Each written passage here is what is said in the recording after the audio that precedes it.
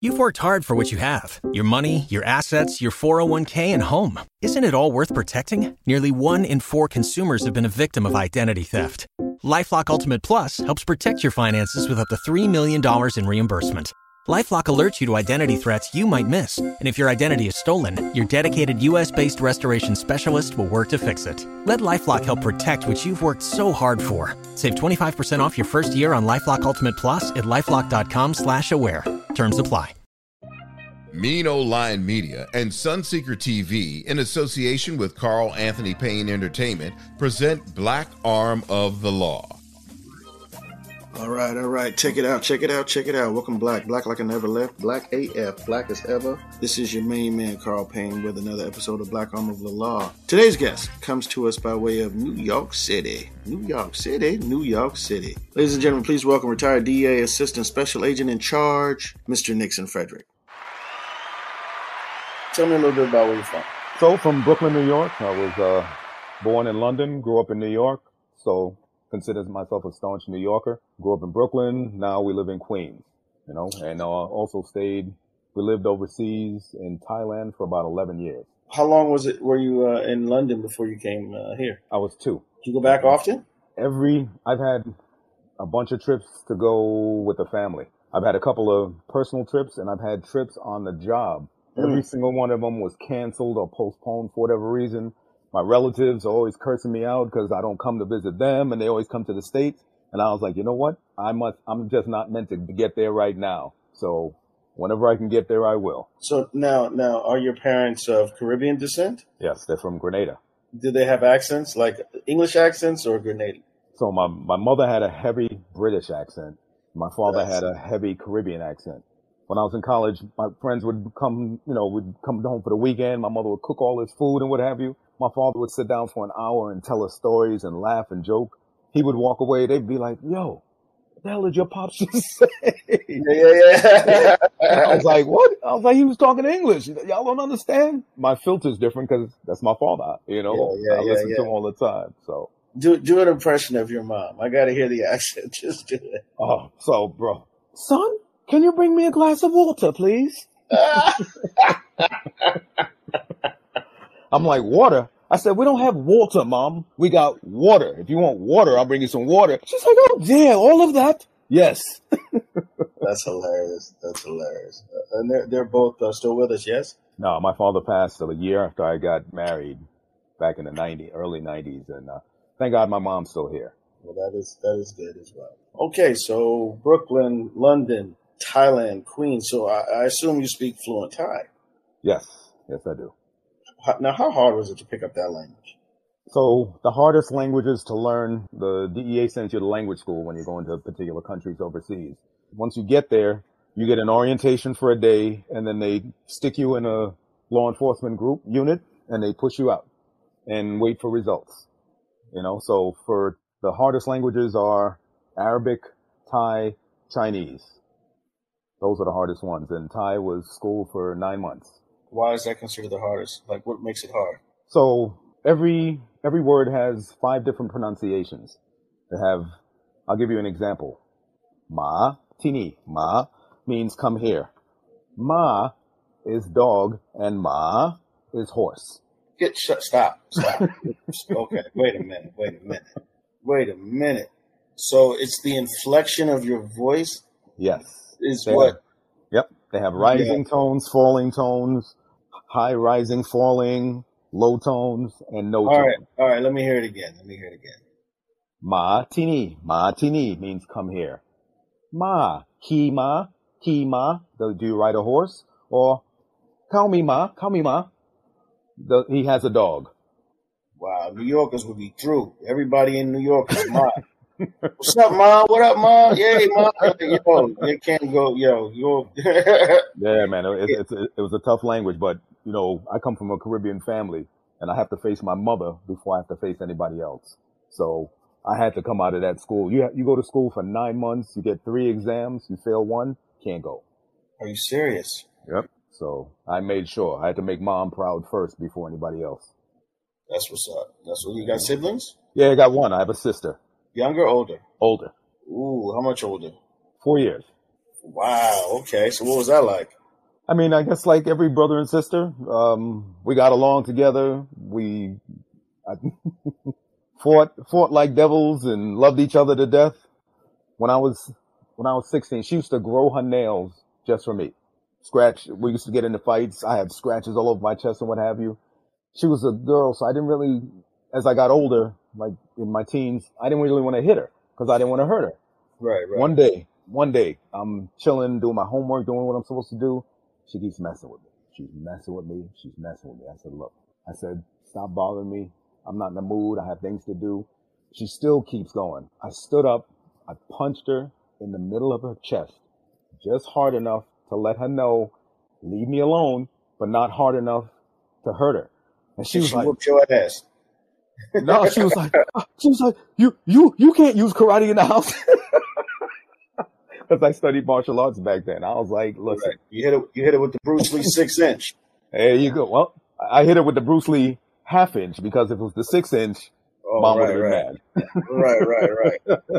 So when did you start taking martial arts? Man, I started out with Aaron Banks back in the day in Manhattan. He used to do all the fights in the Felt Forum that used to be right next to the Madison Square Garden. Yep, he did a lot of stuff with brother that was in Bruce Lee's movie, Chuck Norris. Chuck Norris. He used to come down to the school every now and then and talk to us. Right? Karate. Go-Zuru karate is what we studied. Okay. And then, dabbled in a little bit of judo, a little bit of jiu-jitsu, and then I found a jiu-jitsu school here in New York. It's V-Arnest Jiu-Jitsu with Professor David James, which is one of the old head masters thank God, who's still around. And my wife, my 2 kids, everybody trains. Out of all the martial art forms, which one do you find the most? Which one do you like the most, I should say? Which one resonates with you the most? So for me, I studied when we moved overseas the first time in 2001. One of the senior belts out there introduced me to this Aikido instructor. And I fell in love with it. We went to Japan. We would go to Japan every year for seminars and competitions and so forth. And to watch a sea of 500 black belts doing sword work was just amazing. Amazing. So for me, personally, Aikido and Jiu-Jitsu. But, everybody has their own choice. Those are mine. What is it about Jiu-Jitsu? Jiu-Jitsu is very practical. The self-defense portion that he teaches is whatever he shows you. If you work out with him for 2 or 3 hours, you can use that on the street right away. You don't have to go and do 10,000 kicks. You don't have to go and break bricks. You don't have to wait for your neighbor to come out at 2:00 in the morning and practice your stuff. It's very, very, very practical, very realistic. And thank God he's still around and he's located in Brooklyn. Got you. What got you interested in policing? So I went to school in Boston and studied electrical engineering and was a criminal justice major. Why would you go to school in Boston? Why Boston?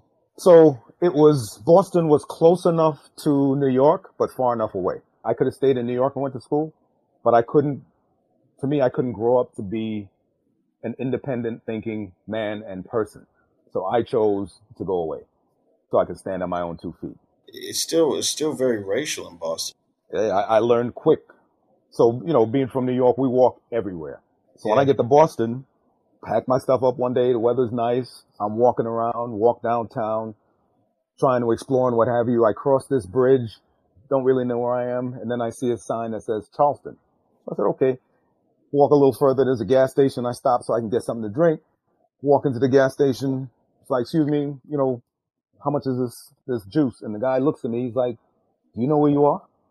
And I'm like, is there cameras or something going on? I said, I'm just walking around checking out different neighborhoods. He said, well, you need to go back where you came from. And I was like, man, get the hell out of here. I'm from New York. I can go anywhere I want to. Leave the store. 2 minutes later, a police car pulls up. I'm like, here we go. He pulls up. He's like, what are you doing in this neighborhood? And I'm like, what do you mean? I said, I'm from New York, go to school, just walking around trying to, familiarize myself with the city. Yeah. He said the same thing. He's like, you need to turn around and go back where you came from. And I was like, all right, you ain't got to tell me twice. What year was this? That was 1980. Wow. We used to go out to parties and a car would drive by with a bunch of white guys and you'd be like, yeah. shouting out the N-word and what have you, but they wouldn't stop, you know? I had one experience in Boston, and I've been there a couple of times before. I had one experience there, and I was just like, one that kind of left me thinking, yeah, I'd kill somebody here. I got to get out of here. You know what I mean? Like, I'll probably end up in jail out here because white people take too many liberties from me out there. Yeah. You know, this is a very entitled city. Very, very entitled. Yeah, So that's why when I graduated, I was out. Yeah. You know, I came back. So, but what got you interested in policing, though? Like, was there an incident? Was there anything specific, that happened in your childhood? When I was growing up, I wanted to be either an electrical engineer and build trains and train stations, or I wanted to be a detective. It was one of the two. So I was going to go to law school, and And this had nothing to do with TV shows you saw or nothing? You just was like, yeah, I think I want to be a detective. Like, where does that come from? of course, I grew up on Miami Vice and, things like that from back in the day. So you wanted to be Tubbs. Is that what happened? You wanted to be Tubbs. Yeah, you wanted to wear fluorescent suits. You was Caribbean. You wanted to have your little taco meat hanging out. You wanted to have the little shirts with your chest. It was part of the inspiration. So now, and they were cool as hell. They were. But that sound, and that's the thing we talk about a lot of times on the shows, like how, you find yourself in these real life situations and you realize, hey, this ain't TV. When you find yourself sometimes, as a officer in these real life situations that you've seen on TV, it's a lot different when you're actually in them. Oh yeah. Yes, it is. Growing up in New York and, being young and full of piss and vinegar and thinking that you're invisible, you think you know everything, right? Because if you can live in New York, no place else is as dangerous or has the things that it had. I mean, New York was 24/7, People from Brooklyn didn't want to go to the Bronx. People from the Bronx wouldn't come to Brooklyn. Everybody went to Manhattan to hang out. Staten Island was soft. Queens was 50-50, at the time. So, you get that street toughness and, thank God the gift of gab, which has helped me a lot throughout my career. So where did it start? You went to the police academy first. Did a detective or DEA come first? So I started out as a civilian investigator with the New York City Department of Investigation, which is like the Inspector General's office for the city, when they have corruption or crimes or things of that nature. Then from there moved to the Manhattan District Attorney's office in the investigation division, and which is the same as Law and Order. Same thing. That's what it was based off of. Yep. So I was there for almost 10 years, left there. And then while I was in the DA's office, I was an investigator. I got assigned to be in the Drug Enforcement Task Force. So got a chance to work with them and see what they actually did and how they did stuff and what have you. And I really enjoyed the work. I really enjoyed the work and was fortunate enough to end up getting a job as a special agent and, able to do a lot of things in my career. What made you want to move from one position to the other? And is there a position that you actually liked better than the other? I would have, if I had to do it again, I would do it again exactly the same way that I did it. I got a lot of it. So when I got to the DA's office, I got to work in labor racketeering, in rackets, in traditional organized crime, working on the mob and so forth, domestic violence and homicide unit. The homicide investigation unit was full of detectives that had first and second graders, had 20, 30, 35 years on the job.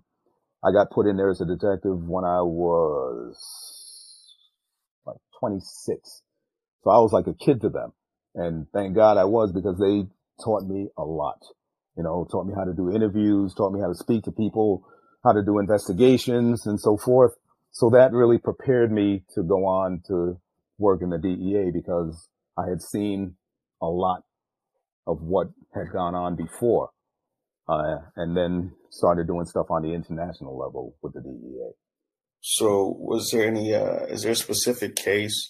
Obviously, I'm pretty sure you can't mention names, or, I'm not sure whether you can or not, but, if there's a story that you can tell me, a case or something interesting that stands out. I'll tell you, the first time, done a lot of undercover over the years, almost 25 years. Played everything from a crackhead to a CEO. Is that what made you want to get into acting? So I wanted to do voiceovers. I have 100 characters inside of me. I always Buzz Lightyear. I was like, when my kids grow up, I want them to sit there and watch Buzz Lightyear with their friends and hear my voice, because I thought it would be cool for them too. Right. So I always wanted to do that. And when I came back and when I retired and started my own private investigation firm, went back, started taking voiceover lessons, my coach had told me that the business had changed. I had to get acting lessons, do improv and so forth. And while doing that, got exposed to getting some on-camera work, and then started getting more of that than the voiceover work. So trying to, take advantage of both worlds.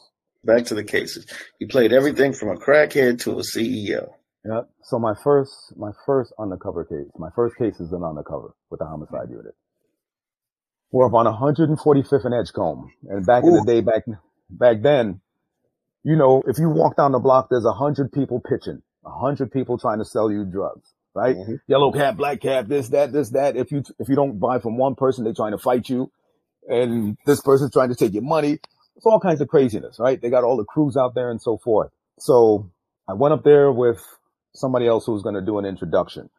I was supposed to make a small buy. It's supposed to be an ounce of coke and I think about 2 ounces of marijuana, right? At the time, an 8-ball.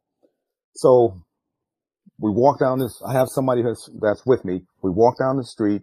One of my team members is watching me. They call him a ghost. They're the person that's supposed to see where you are and let the team know what's going on. Because back in the day, even now in some places, you can't pull up on the set. Right? As soon as you do, they got kids on bicycles. They got people in the windows. They got the old ladies that have been there for 30 years. And they'd be like, why are the police here? And so forth. Right? So they know who's supposed to be there and not. So me and this guy go in.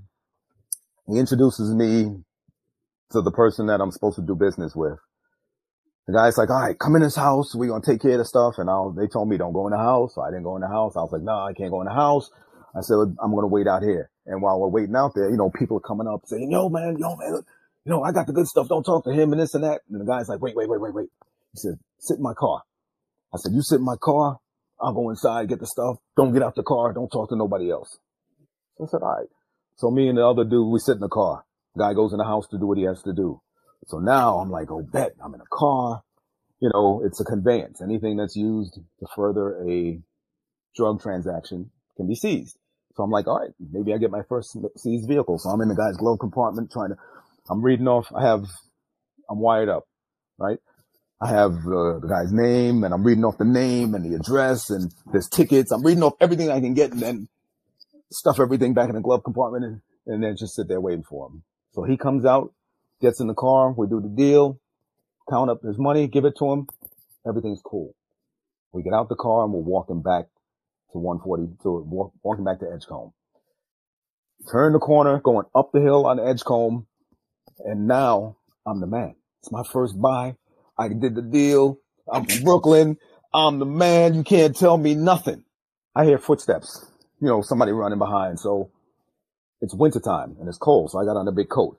The guy that's with me has on a big bomber jacket. So he moves over and I move over to let the person run by us. The guy who's running comes up, grabs the guy I'm with by the back of his coat and starts punching him in the back and he's cursing him out.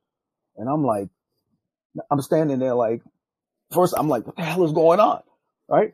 And then I see feathers coming up and I'm like, what the? Guy's got a knife and he's trying to stab the guy that I'm with. And I'm like, so I'm calling out. I'm like, we got a problem, roll in. Cause they said if anything happens, the cavalry's going to come in and so forth.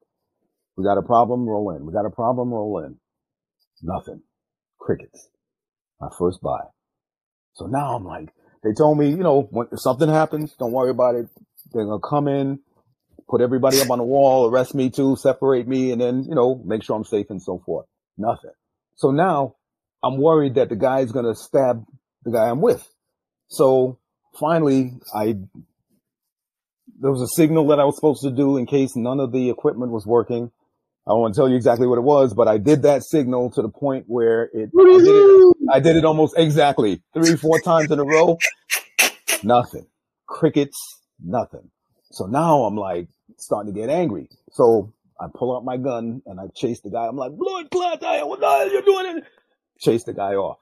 Right? So now I'm like, what's going on? So grab him, and now I'm rushing to get back to my car because I think there's a problem, right? I still got what I had bought and what have you. Get to the car, turn on the radio, start driving. I'm like, hey, something happened. I said, they tried to stab my guy and this and that.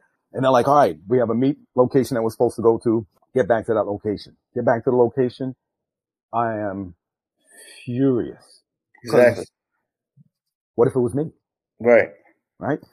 They come up. There was an issue with them seeing me. When I walked into the block, they lost me. So they didn't see me come back out. Right? But I have the equipment and stuff on. The guy that's supposed to be listening to the equipment has headphones on. He's listening and relaying to the team what's going on. I curse out everybody to the point where I'm like, look, I will hand in my shield and be done with this nonsense because I'm not getting caught out there like this again. This is my first time out, and this is what's going to happen. Right. But it taught me a lesson. It taught me, when you go out to do stuff, you are on your own. You got to protect yourself. You got to look out for yourself. Until you hear the sirens and all of that other stuff coming, you're on your own. You know. So, I mean, it really didn't get resolved. It's kind of like what? Well, so the guy, a couple days later, the guy who was on was doing the electronics and what have you, I come into the office and I see a message, go see such and such. So I go see him. He's like, hey man, I was listening to the tape. Hey man, you did everything you were supposed to. You did the calls and this and that and this. That's what he tells me. I wanted to punch him in his face. I was so mad. I was like, I know what I said. Y'all didn't come. Right. So they lost you, but how did they lose you though? The block had so many people on it. The person that was responsible for looking at me lost me. Yeah. He definitely gets punched in the face. He gets a punch. So it's one thing if you're making the call and they don't even know where you are because they lost you. So they hear it, but they don't know where you are. But homie, you're supposed to be watching me. Yeah, you get punched in the face for sure. Yeah. So, like I said, it taught me at an early stage, not to take stuff for granted. From that day, I went back to training in martial arts, working out. We do cases and they could go down to a bar and drink and stuff like that and then go back to work the next morning and so forth. I was like, I'm going to the gym. I'll catch y'all later. So that was a huge learning experience for me. What about any cases with the mafia? So one of the ones that we worked on when I was in the DA's office, they put me on a wire, right? A wire, you're listening into the conversations. These are authorized wiretaps where you're listening to the conversations of the different members. So the one guy that we're on, I could write the stuff down quickly, right? The guys would be talking and didn't have to do abbreviations or what have you. I had a good knack for that. So they loved me on the wire. All right. So I'm listening to this guy and he comes in and he's like, you know what? Those goddamn he's using the N-word. He said those this and that and this and that. And I was like, what? F this guy. Took their phones off, threw them on the desk. Supervisor comes over. He's like, what's wrong? What's wrong? I said, F this guy. I'm not listening to him. He could kiss my ass and this and that. He's like, calm down. Put the headphones back on. I was like, I'm not putting the headphones back on. He's a racist, so-and-so, what have you. Because I'm taking it personal. I'm like, whoa, who the hell you call? So finally I put the headphones back on. And, after following the guy for a couple of weeks, he says to one of his close buddies, he's like, you know what? He said, my worst fear is that they're going to come and arrest me in the middle of the night, all dressed in black. And that'll be it. So when it was time to take him down, they put me on a yards team, dressed all in black, in the middle of the night. We took him away. Did you tell him at that point, hey buddy, your worst fears are coming true? Oh, yes, I did. Yes, I did. This is taking you in. Wow. Good stuff. Sometimes you get some satisfaction. Was the moment that you told me about, was that the scariest moment you ever had on the job? That was my first. And I thank God that it happened that way because it opened up my eyes. Mm-hmm. Because a lot of, some of the supervisors would say, well, when you go in, you don't have to carry a gun with you because you're a black guy and they're going to think that you're there to rob them. And I would say, I'm a black guy who's going to buy drugs and I'm carrying a gun so that the drug dealers who have guns don't try to rob me with their boys when I'm coming out. So Right. they didn't say no, that they left it up to me. And I carried my gun. I carried my gun. What was the scariest moment that ever happened? So I had another undercover case that we did, an investigation. The guys that were in charge of the crew, one of the main guys was away, and we knew he was away. I went in, talked to the other people that were there and said, hey, I usually deal with Joe. He's my man. I come up, he takes care of me. I've been calling him. He hasn't been answering. And they're like, oh, yeah. Joe's away. He'll be back in 2 weeks. I said, well, I can't wait 2 weeks. I'm here like usual. So one of the other guys comes up, talks to me, looks me over and what have you. And then he calls one of the other guys and says, all right, take him upstairs. So they take me upstairs. I know I'm supposed to go to a particular apartment. They take me in that one. Then they move me to a second one, which we already know about. So it's not a big deal. The door closes and all you hear is they had the supers that back in the day that they would hire that would reinforce the doors in cement. So you couldn't take them down with a ram if you were trying to bang the door down. They also had wooden or steel slats that they put behind the door. So even though you bang it on the door's not coming off the hinges because it's fortified. The windows, they had razor blades and razor wire and all that other stuff. So I go in and I'm in a little foyer. There's a guy with a 12 gauge shotgun. There's another guy, small kid with a 45. And they're standing there and they said, well, we got to search you before you come in. I said, no problem. So I raised up my shirt. I said, hey, I'll just let you know I'm carrying. And as soon as I lifted up my shirt, bam! The guy with the 12 gauge to my head on the wall. He's like, hey, what the hell are you doing in here? You trying to rob us, this and that? What the hell y'all talking about? He said, I'm here to do business. I said, y'all, I got to worry about your boys trying to rob me. So I pull out the money, which is already rolled down. And I'm like, this is why I carry a gun. So I said, and then I start to get mad. I'm like, why the hell y'all treat me like this? I said, I come here all the time. I never had no problems. And now they're going back and forth. And they're like, now they're speaking all in Spanish. And I can pick up pretty much. I used to speak Spanish pretty well until I learned Thai. And now I don't have to process Thai, but I still got to process. You don't have to process, get out of here. You don't have to process that. Saudi Cup. So they tell me that one of the main guys has to come up and clear me. So now I'm like, damn. So I'm standing. The guy, he won't take the gun off. He's got the gun in my head. I'm standing there in the corner. The other guy got the 45. And I remember the guy with the 45 was one of the shooters from some of the homicides that we were working on. So now I'm standing there like, fuck. I said, I can't believe. I said, I can't go out like this, So the other guy comes upstairs and now I'm pissed. And he walks in. I'm like, yo, man, what the hell? What the fuck? Why y'all treat me like this? This is business. I'm coming in here just to do my thing and go. And that's how you're going to treat me? He said, you know what? I said, I ain't coming back here no more. This is how things going to be done. He's like, calm down, yo. We got to make sure this and that and this and that. So they're going back and forth and back and forth. And he says, yo, man, why you bring a gun in here? And now I'm even mad. I said, what the fuck? Why bring a gun in here? What kind of business are we doing? What kind of business we doing? I said, I'm supposed to come up here with no gun and a whole bunch of money and drugs. And then when I walk off, you send your boys to go rob me? Oh no. I said, that shit ain't going down like that. So finally the brother, he says, all right. He says, we'll do the deal, but you can't bring the gun in. I said, no problem. I'm trying to turn now to go back out because I'm like, I'm out of here. Right? And he's like, nah, man, you can't leave because you're already here. And I'm like, oh. I said, are you kidding me? So I took my gun out. I unloaded it, took the magazine out, handed them the magazine, handed them the round that was in the chamber, handed them the empty gun. And my only solace was, if they're going to smoke me, they ain't killing me with my own gun. So give them the gun. They take me into the next room. They bring out the scale. They start weighing stuff up and what have you. And the gun I had wasn't a typical one for that time frame. It was a different color. Everything back in the day was black and dark and what have you. This one was gray and silver.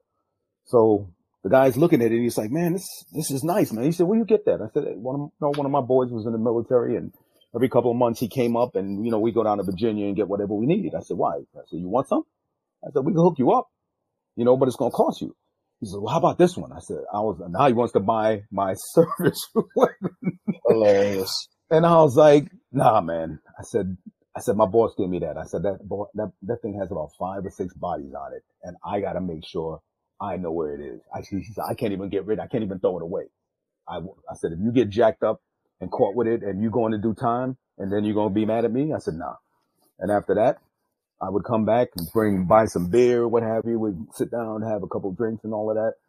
That was the scariest moment. I went home that night and sat down in the dark on the couch and was like, I must be out my motherfucking mind to be doing this crazy shit. Yeah. But part of it was, this shit is, I got out, so I'm the motherfucking man. Yeah. So it's both. It's a little bit of both. So speaking of racism, did you experience anything significant or that affected you in any way on your within your journey? So the the DEA has a 40-year lawsuit that's still running with the black agents. A lot of the other Secret Service, the FBI, a lot of the other agencies have had similar litigation, and they've settled them. Ours is still running. So there's myself personally, thank God, you get little instances here and there. Some people are racist and you don't deal with them. I worked in New York, and once I got to Chicago, they had about, 110 people in the office, if that much, and 10 of them were black. 10 agents of color. That was it. So when I first I'm very friendly. I say hello to everybody, everybody. Say hello. If they don't say hello back, that's one less person I got to talk to. So when I get there, I see a couple guys say hello. They just shuffle and walk by. A couple weeks go by. I'm at my desk doing whatever I'm doing, and they come by. They're like, hey, Nixon, what's going on? How you doing? And I look up, and I'm like, oh, same clowns that wouldn't give me the time of day to say hello. I said, they must want something. I said, so what's up? Say, hey, we got this case, and we need this undercover. We'd like to use you, and this and that, and this and that. And the way they had the cases set up back then is, for you to get credit for a major investigation, you had to be a case agent, listed as a case agent. As an undercover, if you were the one that made the big deal and what have you, nothing. You couldn't use that case, to help you get promoted and all that other stuff. And, a lot of guys would negotiate and say, okay, I'll do this for you, but you put me as co-case agent. And a lot of them didn't want to do it, So I told them, I let them give me all the details and what have you. And they were like, okay, we're going out on this date and this and that. And I was like, you know what? I'd like to help you, but that's something else going on that day. I was like, if you don't have the time to say hello to me, you can kiss my behind. But other than that, thank God I've had a very good career. Very, very good people worked with on both ends, and very fortunate. What is the gripe as far as black agents against the DA? Like, what's the main thing? The main thing again is not promoting us, not giving us an opportunity to get into the prime spots. For example, to go overseas, right? I put in for, maybe 50 openings before I got a chance to go to Bangkok. And the reason I got a chance to go to Bangkok was because the cases that I was working on, Bangkok was the source of supply as a country. So the country office knew of me. I went out there to do an undercover with them on one of my cases before. So that was what gave me the basis to get the opportunity to apply for that office. So I'm married, right? So I tell the wife, I'm trying to put in for these offices to go overseas. It's a great opportunity for us. She says, okay. I said, okay, you tell me where you want to go. I'll put in. She's putting down Italy, Spain, London. And I was like, they ain't sending me there. They're not. They're not going to send me there. I don't have no connections. I don't have no boys. I'm not their boy.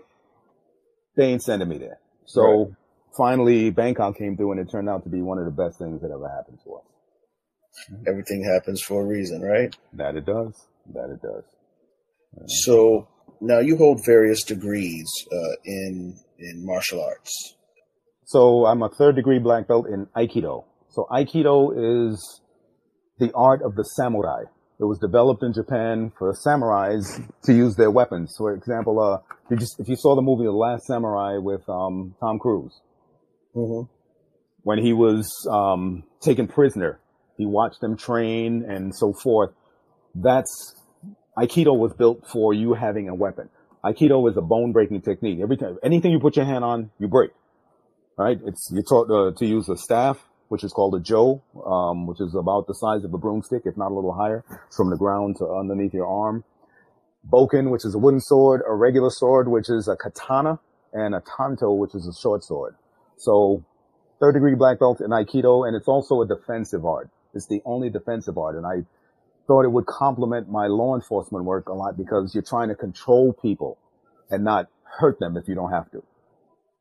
So that worked out well. So studied Aikido, and then along with that, I got a black belt in Iaito, which is the art of the sword.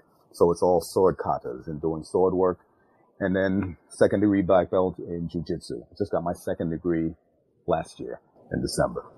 So Jiu-Jitsu is a combination of blocks, holds, throws, and so forth. So the combination of the two of them is a phenomenal combination for me. Have you seen recently the story about the 8-year-old boy in Syracuse who was arrested for stealing potato chips? Yes. What are your thoughts on that? So again, working in New York City and coming up in my career in New York City, when I was an agent working with the New York City detectives, New York City police officers, if there was a problem or an issue between two police officers, they put their gun and their shield and their badge in a drawer. They went down to the parking lot, which was right next to the headquarters. They solved their problem. They came back and nobody said a word. If we went out and there was a guy that was heavy-handed or was doing something stupid or what have you, they'd have to deal with us first. The old head detectives, the old school detectives wouldn't stand for it. They wouldn't stand for it. So an 8-year-old kid, come on, be reasonable. To me, So why do you think this is happening, though? You know what I'm saying? This is happening more and more and more and more, and it just seems like nobody's doing anything or saying anything. Well, it's two things. People are doing stuff and people are saying stuff, but the news doesn't care. The news wants to show just the bad part, but they don't show how much hard work it is to have to train people and so forth. I'll give you a good example, right? Police brutality and stuff that happened with that police officer with the 8-year-old kid. People are jumping on New York, defund the police, take the police off the street and what have you. Okay. So you take the money away from the police, you take them off the street. And then when crime rises, people are like, well, the police aren't doing their job. It's like people are human. You can't yell fire. You get there and you're like, okay, I got to put the fire out. And you're like, well, I don't want you to put the fire out yet. You know what I'm saying? You have priests that are pedophiles. Catholic churches have been hiding them for years. You got teachers that are pedophiles and rapists and so forth. You have 40,000 police officers in the NYPD. All of them are going to be good? No. You're going to have good and bad everywhere you go. I've had people arrested in our units for drug dealing, prostitution, giving information to the mob. There's good and bad everywhere. The training, to me, it's a different time. I think it's not just the policing. I think it's people growing up in their families, the respect factor. It's not the same, because when I was a kid and you saw a cop in a uniform, you had respect for them. They were the cops. You had the bad guys. You knew if you did this, they would have beat the hell out of you. So, and they knew you by name. They knew your parents. So if you did something, they were going to your house, knocking on the door. So I think it's not just one. I think it's just a bunch of different factors that come into play. And people are different nowadays. It's like, everybody's on the phones and stuff like that. It's like the interpersonal relationships. It takes a lot you have to develop those to be able to look somebody in the eye and have a conversation and talk to them and so forth. What do you think needs to happen for it to change? So to me, it's not just one thing. Training is a big issue. And the problem that you have with training is when you have a budget being a law enforcement manager, when you have a budget and there's issues and there's problems and you need money to do stuff, the first thing they do is go to training and they cut the legs out from underneath it. Wow, that's crazy. Because, You know? I mean, with these kind of stories and these kind of problems existing, it's kind of like, the community is never going to feel that way about police, It's you know what, it's a never ending cycle. When I grew up, every police officer knew all the people that walked that beat. They knew everybody. Right. On a first name basis. That's community policing from back in the day, and the problem with today is with all the corruption and cops are afraid to do stuff. It's like, do I pull out my gun? Do I not pull out my gun? And if you don't, you're getting blasted and somebody's going to have a funeral for you. If you do, you're too heavy handed. So but here's the problem though. Here's the problem with what you're saying. The problem with what you're saying is when police officers had the respect of the community because they were in the community, and they were doing things in the community and they did know people by their names and so forth. And so that was a mutual respect there where it was like, you didn't have to be worried about that or think about pulling out your gun or wondering, because it was like, you know what I mean? It was, as you say, there was a mutual respect there. There was a different kind of relationship. But when you have these officers who aren't of the community, they don't have any ties to the community. They didn't come from that type of community. It's tough. I mean, some people, just like anything, some people are in the job for a paycheck. And when you get a gun stuck in your face for the first day, they're out. Being in law enforcement has one of the highest divorce rates, one of the highest suicide rates, because of the stuff that you have to deal with and see every day. If you were in charge, what would reform look like to you? So if I was in charge, I would make sure that the officers that were on the street. So right now you have a CPOP officer. You have a community policing officer that's responsible for different neighborhoods and so forth. And those are the ones that if there's instances, you deal with the police, and then the CPOP officer, was what they call them, would come back and do stuff. If it was me, I would go back to the old days where if you're working 145th and Edgecombe, you got to know all the store owners, the people that you see back and forth on the street and say hello and so forth. I would hopefully make sure that the things were more personable, so that at least when the stuff is going down, you care about what's going down with the people that are there. And somebody might care enough about you to save you. Exactly. Because it's a two-way street. As a manager for the DEA, the State Department has this program where they have 5 law enforcement academies strategically placed around the world. One is in Botswana, one is in El Salvador, Roswell, New Mexico, Bangkok, of course, and in Europe. Wow, and I can't remember the one in Europe at this point. But the one in Europe was the first one. So as the manager of the academy, I run the academy with a Thai general, and we're responsible for 17 countries in the ASEAN community. And our main thing is we're training judges, police officers, and prosecutors to enhance their capability to do international crimes and also hold their borders. So when stuff happens in their countries, it doesn't spill back over to the U.S. Plus, if you're here in New York, and you have a case and it comes back to Asia, and you call me up and say, hey, Nixon, we got this child sex ring and we're going to Indonesia and we got to go to Cambodia, but we don't know who to reach out to. I go into the database, pick out the people that we know that we've trained, that we can have been vetted and trusted and so forth, and put them in touch. It's to develop relationships and cooperation.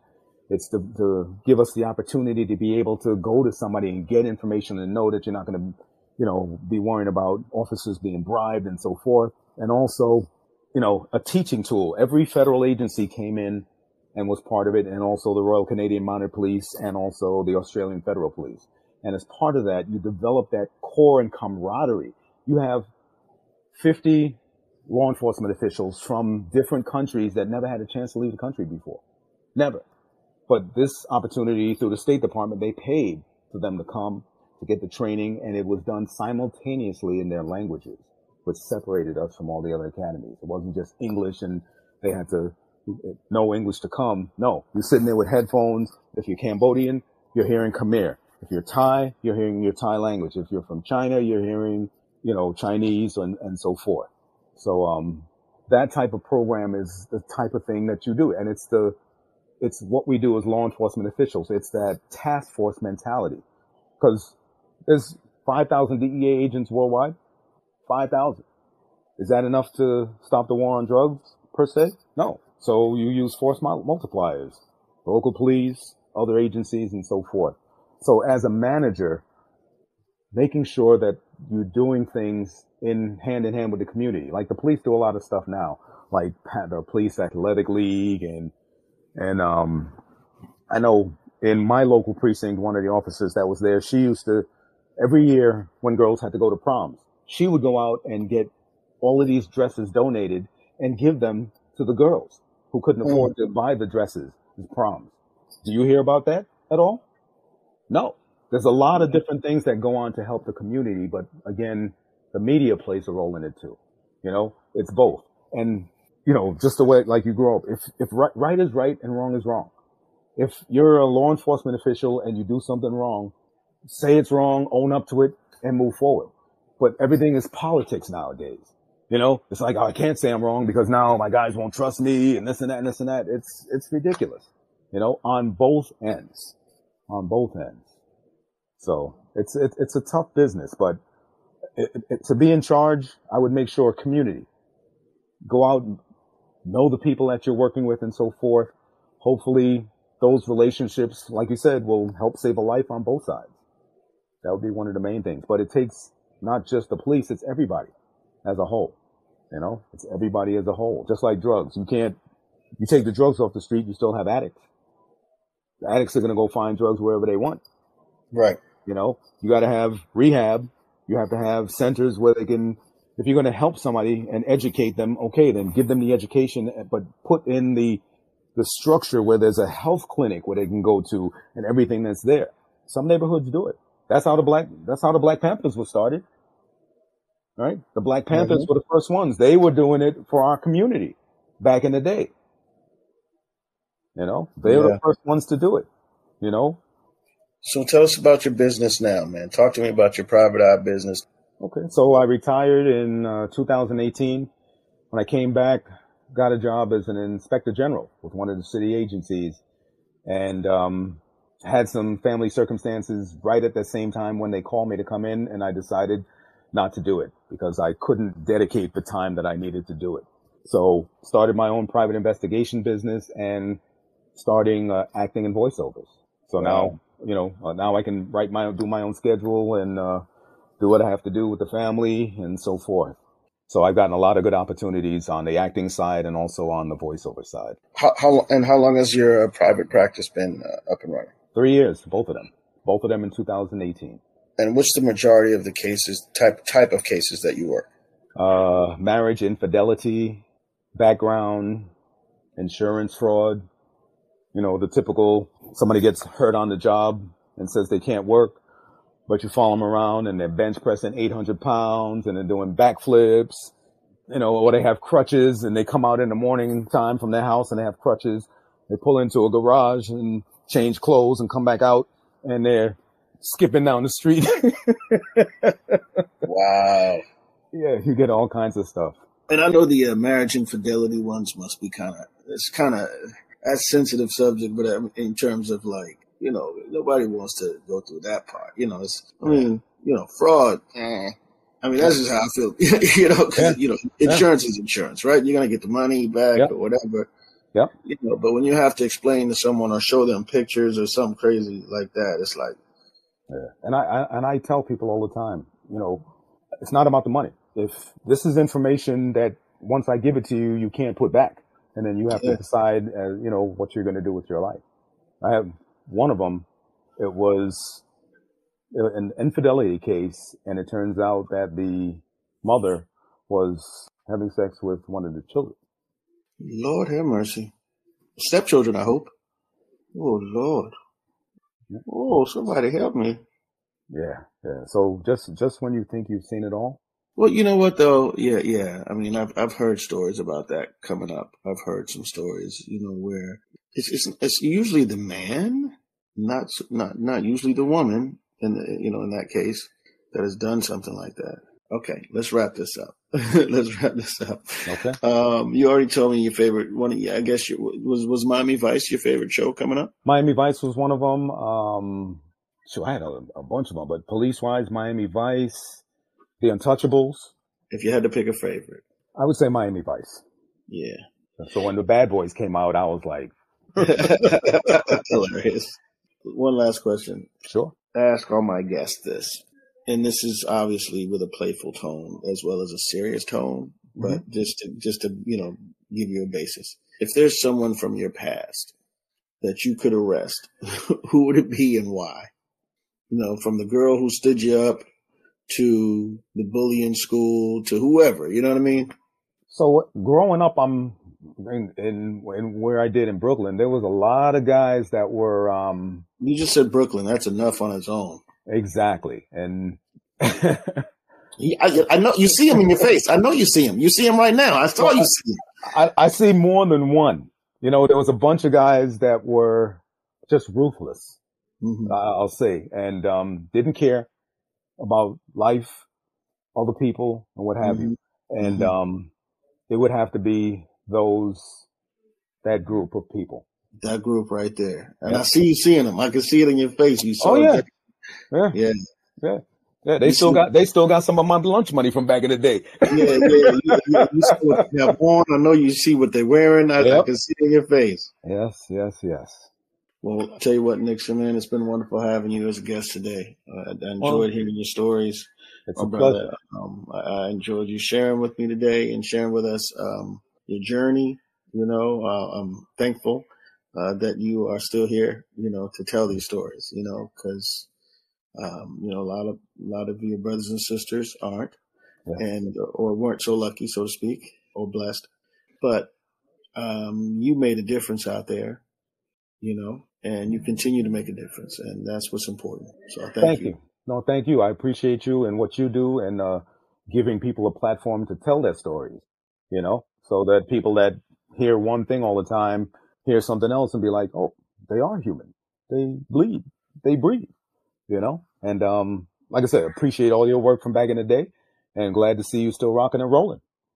Thank you, my brother. As I said before, man, this platform, I love to give a voice to not only retired or active law enforcement of color, but it's also to help bridge the gap between the community and law enforcement, so we can get back to those days where we had mutual respect for each other, and it was about protecting each other. One of the groups that you might want to reach out to is NABNA, which is the National African American Black Agents Association for DEA. They have a lot of information on cases that are litigation that's being done where agents, like I said, are trying to get promoted, trying to move, don't get treated fairly and so forth, or get blackballed, where we have an Office of Professional Responsibility where somebody of color would be dismissed right away, where somebody who's not of color wouldn't be treated the same time sometimes.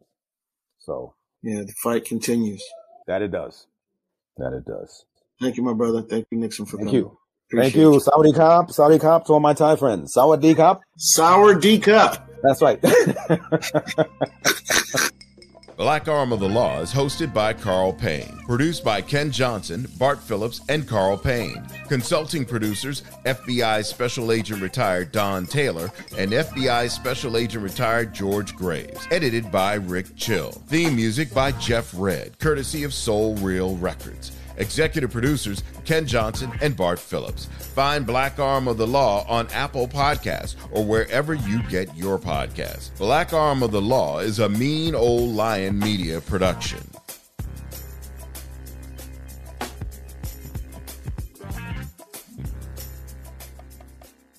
You've worked hard for what you have. Your money, your assets, your 401k, and home. Isn't it all worth protecting? Nearly 1 in 4 consumers have been a victim of identity theft. LifeLock Ultimate Plus helps protect your finances with up to $3 million in reimbursement. LifeLock alerts you to identity threats you might miss. And if your identity is stolen, your dedicated U.S.-based restoration specialist will work to fix it. Let LifeLock help protect what you've worked so hard for. Save 25% off your first year on LifeLock Ultimate Plus at LifeLock.com/aware. Terms apply.